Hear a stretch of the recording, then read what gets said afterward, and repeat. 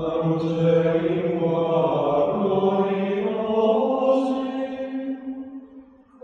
back to He Leadeth Me, a spiritual formation podcast for FOCUS staff, students, and friends. I'm Jessica, FOCUS's manager of spiritual formation, and today I'm joined by our friend Father Kevin, who is our head national chaplain, and we have a special guest, Hilary Draftz. Hilary is the director of our West area, so she oversees 46 FOCUS teams and over 220 FOCUS missionaries. And fun fact that I learned about Hilary just recently is that she has a Bachelor of Arts in Film Studies and English Literature. So guys, recently I was with friends and we like to watch movies together, and we didn't have any ideas for the next movie we were going to watch. So I looked up this list on the internet of 100 greatest movies of all time, and I was shocked at the amount of movies that I did not think belonged on the list. And I was shocked that the BBC's 1995 version of Pride and Prejudice was nowhere to be found on this list. What a tragedy. But then there were some genuinely good movies, and this got me thinking about how you evaluate what movies you're going to see and how movies impact the spiritual life, and especially what movies you should watch with your disciples. So that's our topic of discussion today, movies you should watch with your disciples. But before we dive in, I wanted to talk about how you evaluate what movies you even want to see, because movies, they make such a profound impression on our imaginations, and that impacts our spiritual lives. So Hilary, studying film in college, you must have done a lot of deeper thinking on film. So I'm really interested to hear what you have to say about how you evaluate whether or not you want to see a new movie that comes out. Great question, Jessica. Thanks so much for letting me be here today. Long-time listener, first-time caller. Really, really excited to talk about this topic, because I think so often that we who are trying to pursue virtue and trying to live a Christian life in this world that is so hostile to those values, we often think about movies and TV and other content in kind of a superficial way. You know, we ask ourselves only, is there anything inappropriate in this content? And if there's nothing inappropriate, then it must be good for me to watch. But what I think was most helpful for me going through my film studies program was essentially looking at the deeper meaning of what is a movie trying to communicate. And we see this also with literature, you know, like, is there graphic sexual content? Is there obscene language in the film? Do they say anything explicitly against the Catholic faith that I should take offense in? Actually, in some cases, there could be sin depicted on screen that looks like sin and looks ugly. And that's actually a really good and true thing. And that could actually be good for our formation to understand sin as sin in all of its ugliness. So I'm not saying go out and watch all the dirty movies. I'm saying as we're watching things, we want to look deeper at that next level, that even something that looks pure on the surface might be speaking a narrative that undermines the truth of our faith and the truth of the world as God created it. That's a really good point. That kind of makes me think of the movie Les Mis versus the movie Pretty Woman, where both movies you have prostitution, and yet in one of them, it's not necessarily being glorified, but at the same time, the sin is not being pointed out. And in the other, even though it's showing a lot of sin, it's showing how that's an evil and it destroys a human person, and yet God can redeem those who have committed evil. Father Kevin, do you have any thoughts about how you would evaluate movies when they come out? Well, it's interesting, like film and literature are similar in that they do different things. Like we call it cinema, we call it literature, but one author might be trying to do a very different thing than another author.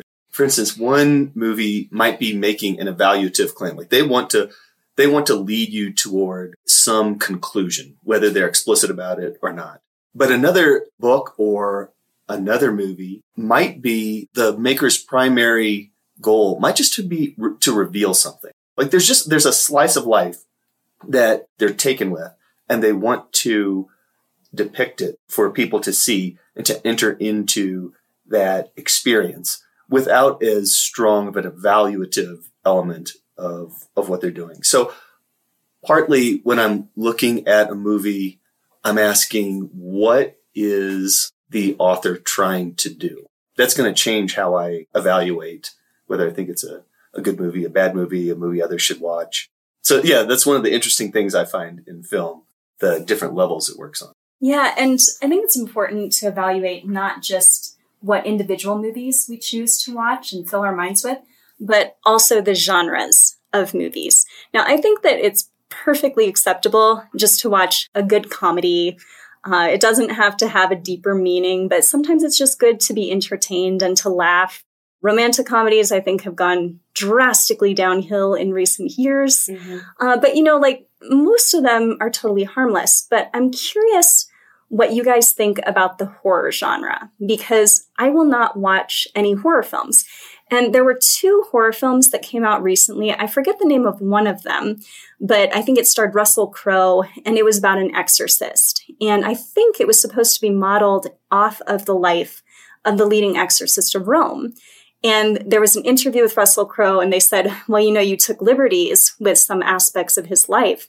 And he says, well, it's film. It's not supposed to be realistic. And so the goal of that movie was just to scare you and show you horrible things about the spiritual life. And those things are true. It's just that I don't need to fill my mind with thoughts of demons. But then there was another movie that came out. I think it was called Nefarious. And people told me, well, this one really depicted deliverance well. And so I'm assuming that it talks about Jesus's role in deliverance. But I'm not going to go and see that movie either, because it deals with things that I would think belong in the horror genre. And I just don't think that it's good for me to be focusing so much on evil. And I don't feel that way about films like Schindler's List, but I do feel that way about horror films. So what do you guys think about the horror genre? There's a level you have to evaluate for yourself where you are and how it's going to impact you. So let's take, for instance, the topic of the amount of sexual content in a movie. Different people are going to react to it in different ways depending on where they are. And definitely in the religious life, we think about a movie. I've heard Brother Jesuit say, you know what? No, I can't go there right now. That's just not something I want to take in. Whereas another person could see that movie and it does not affect them in that way. It does not faze them, and they're able to see the main argument that's being made in the movie. So there is a certain subjective element, although there's, of course, objective components too. There's just certain things that there's no need ever to see it. What do you think, Hilary? Well, I'm like you, Jess. I'm not a big fan of the horror genre personally. Those aren't images I typically want to have in my brain. And, now that I'm a parent, I rarely watch movies without my kids. So we have to be very careful about kids having nightmares and stuff like that. So yeah, to Father Kevin's point, subjectively, I'm in a place in my life where horror is not a genre that appeals to me usually. Although you'll see with our recommendations later in the show, one of my 2 is like the only movie I currently love that I think you could technically call horror. Probably would be shelved that way in Blockbuster Video if we still had Blockbuster Video. I heard there's one in Oregon still. Yeah, I think that what's interesting about genres and with what we call in the film world generic conventions, like the conventions of each genre, is that they do tell you something about the culture that's forming those. And horror really does. I've heard you say it too, Jess, that it tells you what a culture is afraid of. And so there's interesting sociological analyses in even just watching the trailers that you get, during an NFL football game of what kind of horror movies are coming out. So I don't personally prefer to put that in my mind. And I think we do need to think about movies as more than just entertainment. Like they are shaping culture. They are shaping individual worldviews of individual people. And so when we're watching movies, we have to think about that for ourselves. Just because we have great formation doesn't mean we're above being formed by whatever we're watching. And the same is true with our disciples as we're kind of shepherding them. We want to help them have a worldview where they can make good critical decisions about these things. Because, our leisure is also meant to glorify God. There's not like a separate entertainment bucket in our brain. We have one brain, and our prayer and our discipleship is also impacted by the things that we take in during a time of entertainment. So it's important that we think of these things holistically and that we remember all things that we do in our off hours, in our on hours are meant to glorify God. And so sometimes that can mean, watching things that have a deeper, beautiful meaning or show us like a brokenness in humanity. And sometimes we just have to say, there are better things I can do with my time right now. And that's personally where I come from with most horror movies these days. Well, that's a great point that all of these movies form us and they shape our culture. So great segue into our movie recommendations. So I want each of you to give me 2 recommendations that you would recommend people watch with their disciples. So we'll start off with one recommendation from Hilary, ladies first, and then we'll go to Father Kevin and just go back and forth. So Hilary, what's your first recommendation? Okay, well, I will start then with the one I just alluded to. So if anyone hasn't seen A Quiet Place, I think it's 6 years old now, 7 years old. Phenomenal. John Krasinski. It's technically, I think, called a movie in the horror genre, although I would call the gore extremely mild. It is very low on gore. It's more of a thriller in my mind than a horror movie because there's not a lot of blood. There's not like a lot of straight up evil stuff. But really what I love about this movie is the same thing I love about my actual like guilty pleasure, secret favorite genre is what I call cheesy disaster movies.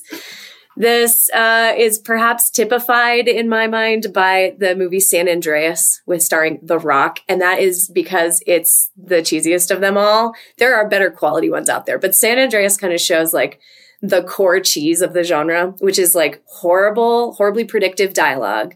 But the main point of the cheesy disaster movie, there's always an estranged father to start. He's lazy. He's not treating his wife well enough. He's usually separated or divorced from her, and he is usually kind of a lame or deadbeat dad to his kids. But the disaster in the surrounding environment, which is in the case of what I call cheesy disaster movies, usually a natural phenomenon of some kind, an earthquake, freeze that takes over the world and the day after tomorrow, et cetera, et cetera. The wave that's coming, is that, what's Deep Impact? Because there's a meteor that's got this giant wave that's going to like tsunami all of the East Coast.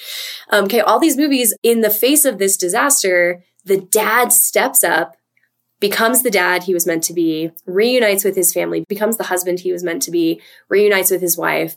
And there's this kind of trajectory in most classic American film genres to forming families. This is what musicals are all about, forming couples. This is what romantic comedies obviously are all about. This is what a lot of cheesy disaster movies and thrillers are about, constituting the family, bringing the family back together.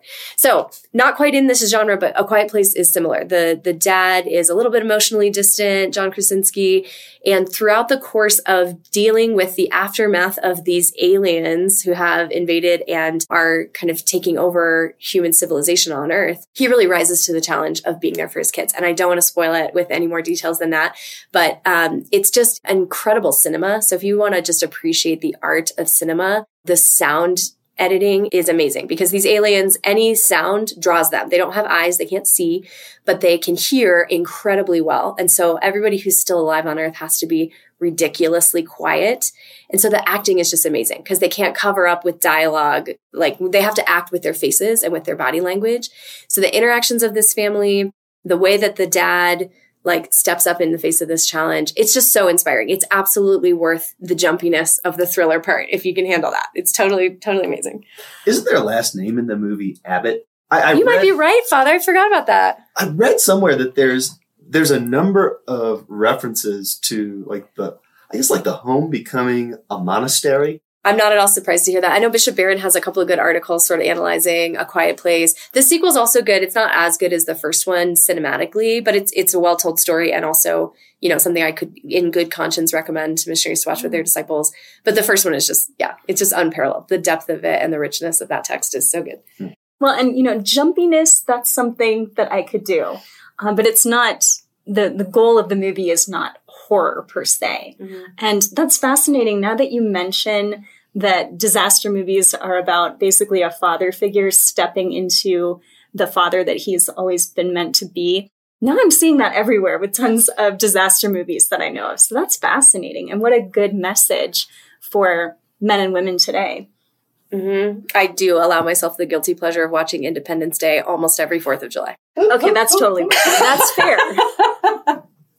All right, Father Kevin, what's your first pick? I'm going to go with Tree of Life by Terrence Malick. What I find interesting about this movie deals with the director's own personal story, that he was on the track to becoming a professor of philosophy. And I believe the story goes, he was teaching a class at MIT and just in the middle of the class becomes convinced that the method of inquiry he was using was not appropriate to the questions he was asking or the places he wanted to go. And so he just changed course and went to film school and started making movies. He made 2 movies in the 70s that were very well regarded, and then went silent for a number of years, just silent. And he doesn't give interviews, anything like that. And he came back after his period of silence in, I guess that was like the early 90s, mid-90s, that he came back with his war movie starring Jim Caviezel. And it came out the same year as Saving Private Ryan, so it didn't get as much attention as it might have. But I think a lot of people would say that The Tree of Life was his best film. Roger Ebert put it on his top 10 movies of all time.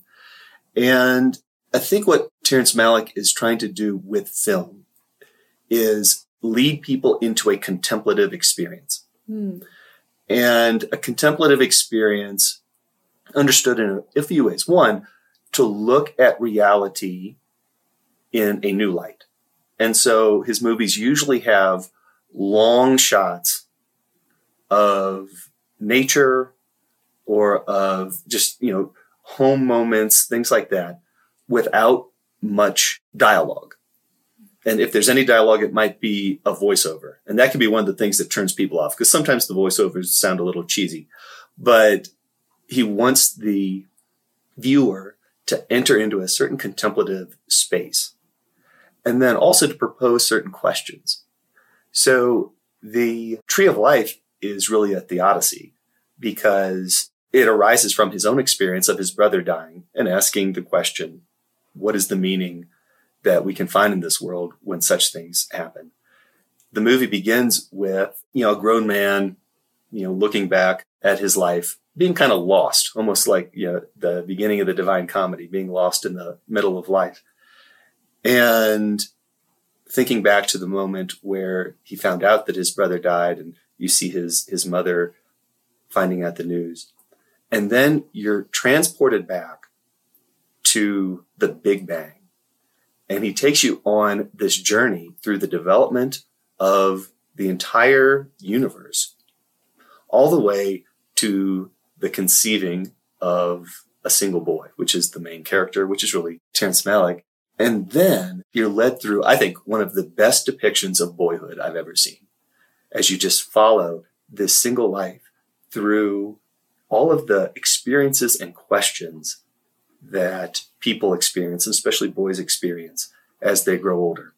Everything from, wanting to be good, but having to wrestle against your own passions, to, the death of people too soon, to, the natural evils of disability, or the things that you wonder and ask questions about. And then also the tensions of family life. And, leads on through this, I guess you would call it an apocalyptic moment at the end. But it's not heavy-handed in providing the answers, but it really wants you to enter in and ask the same questions that he is struggling with obviously certain odds toward where he's finding the answers. That contemplative bent, that's really interesting. I remember, I don't know how many years ago, a movie called Into Great Silence came out. And it was, I think, 3 hours of almost total silence in a monastery in Europe. And they say that it took German audiences by storm. People were going to see this movie 2-3 times. It was the #1 movie. And everybody was asking, why is it that very secular, often atheist Germans are engaging so well with this movie about contemplative monks? And people were saying because it's touching a part of their hearts that doesn't get touched very often anymore. It's a contemplative space. And so it sounds like this movie does that as well. And I'll also say an amazing aspect of this movie is that it begins with a voiceover of a section of The Imitation of Christ by Thomas à Kempis. Oh, you're kidding. Wow.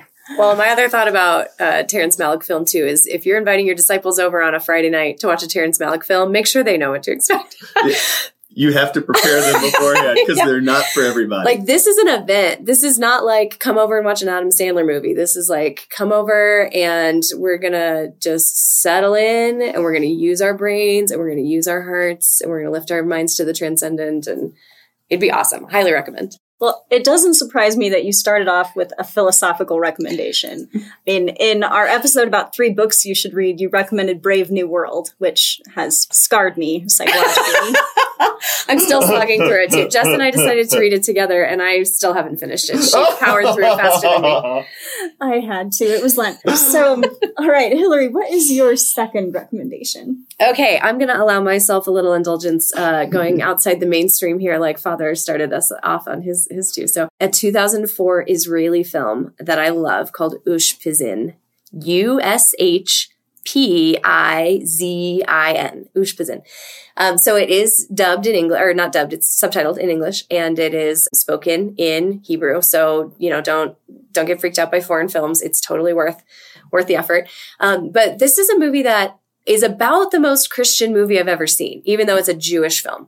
Just the themes are so beautifully hospitable. It's about charity. It's about conversion. And really, like, the Jewish community that this is filmed in, that it depicts, is kind of essentially the equivalent of like evangelical Christians, or maybe you could say charismatic Catholics. Like, they're a very expressive community. There's scenes where they do praise and worship, just sincerely praising the Lord. And it's such a beautiful depiction of the faith. And I think for us to get a sense of more modern Jewish culture, it is filmed in the Holy Land, and it takes place in Israel. And it takes place around the Feast of Booths. So also the scripture references, if you guys watched this movie with your disciples, I would highly recommend cracking open John chapter 7, where Jesus lives through the Feast of Booths and, talks about living water. And there's various elements of that Feast of Booths or Feast of Tabernacles in there. And then the feast is originally mentioned in Leviticus 23, I think. The premise is that on this feast, Jewish people move out of their homes and they live in essentially a tent. So you've also seen this in The Chosen. If you have watched The Chosen season, I forget if it's 1 or 2, they live out the Feast of Tabernacles. And so what's beautiful about it is a couple of the customs that I didn't know about until watching this movie are that they have this citron, this fruit that is like a prized possession during the feast. And it's not meant to be eaten. It's kind of this symbolic thing. And it's considered a great blessing if you get a visitor during this time that you can host them with hospitality in your booth. The whole feast is meant to mark the desert wanderings that happened in the 40 years between the first time the Israelites got sight of the promised land and when they were actually allowed to enter. And in commemoration of that, they live out there, they welcome any visitors that come to them. And so this main character is very faithful now, but he has a sordid past. And 2 fellow inmates from the prison where he used to be serving out a sentence for a crime, they end up coming by during the Feast of Tabernacles. And so at first, he and his wife are so excited to show them honor and hospitality. And these 2 really don't make themselves good house guests. So it's funny and it's heartwarming. And it just gives us a great window into this amazing culture of Judaism out of which our Lord was born. And I mean, if you think about the Feast of Tabernacles, that's what Jesus came to do with us, right? He came to tabernacle among us. John chapter 1, the word was made flesh and dwelt among us could be translated, the word was made flesh and tabernacled among us. So there's just so many beautiful meditations that we could have on presence and incarnation and how that looks between people in our evangelization work and how that looks with the Lord dwelling with his people and just the burning desire for the coming of the Messiah in the hearts of these Jewish characters. So beautiful, beautiful movie. It's not very long. It's really accessible in terms of foreign films. So that's a great one to start with. Yeah, that sounds wonderful. And it would be great just to learn more about those feasts and different things that Jesus is talking about in the scriptures so that we can understand what they mean for our own lives. And it's even better that film also has humor and so those more lighthearted elements. All right, Father Kevin, time for number 4. Finish us out.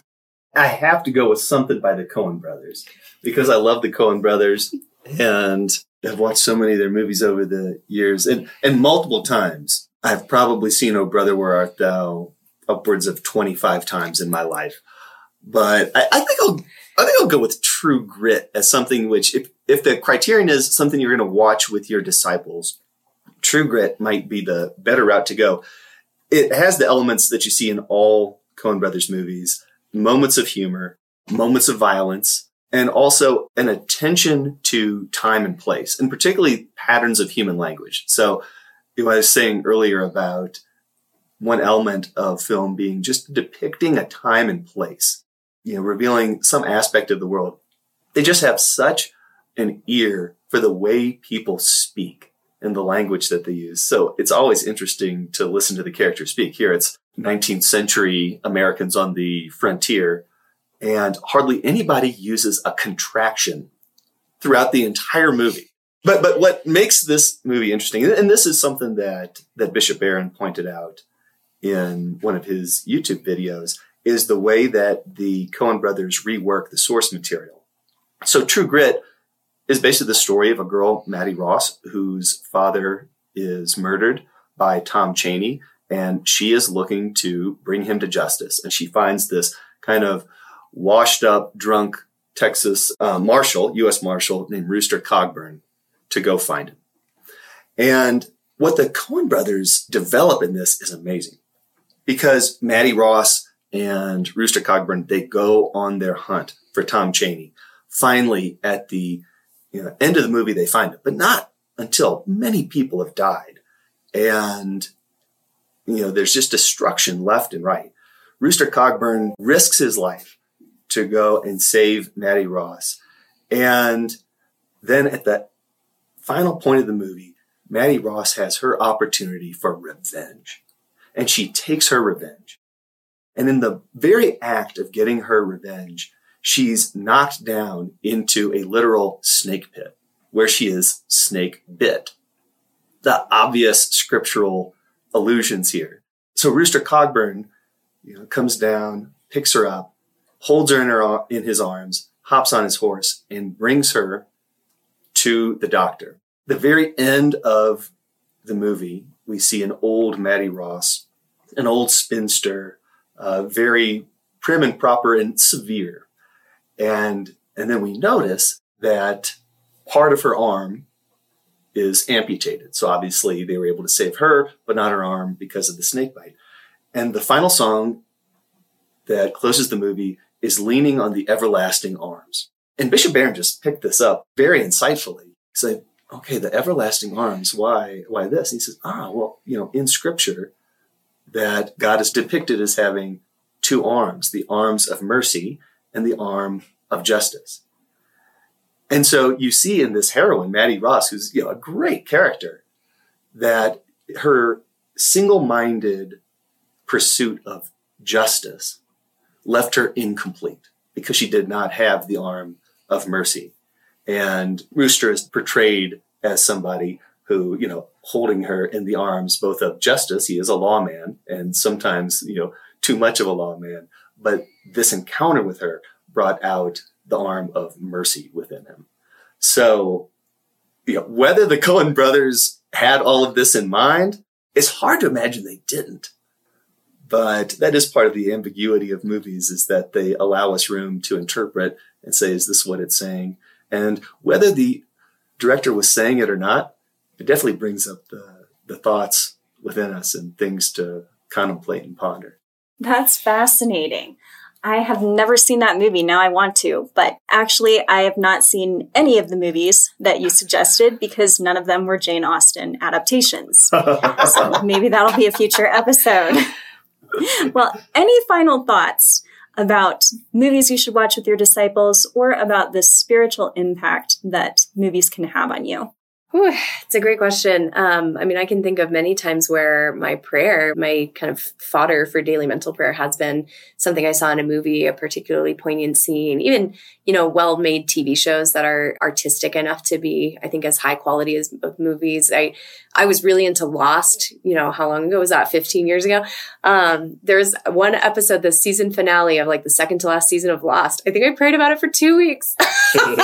So it is okay. We can be, lighthearted about these things. And these artists, when they're doing their craft well, they're showing reality to us. They're revealing it to us, maybe from a new perspective or in a new way. My last thought is that the best Jane Austen adaptation is Alicia Silverstone's Clueless. Thank you. Wow. Father Kevin, any closing thoughts? Yeah, I would say that it's a good thing to just grow with that critical eye of the movies that we watch. One, it's interesting and it's fun to look at things more deeply. Now, of course, you can get the reputation of the person who's always, trying to say, well, what's really going on here? Do you see, when people are just trying to relax and have a good time? But we all have to develop that ability in life to look with a critical eye at what we take in. And even if it's going back and watching the Will Ferrell movies that you imbibed when you were in high school with a new eye to say, just a minute, this is what was actually going on there. There can be something fruitful, and it's a place we all need to go and develop. That's a great point. Well, now I have 4 new movies that I can watch with friends, and I hope that any missionaries watching or anybody who has disciples and wants to find spiritual elements in movies will watch these 4 movies. Father Kevin, could you close us in a blessing? In the name of the Father, and of the Son, and of the Holy Spirit. God Almighty Father, we give you great thanks and praise for your goodness to us, for the world that you have created.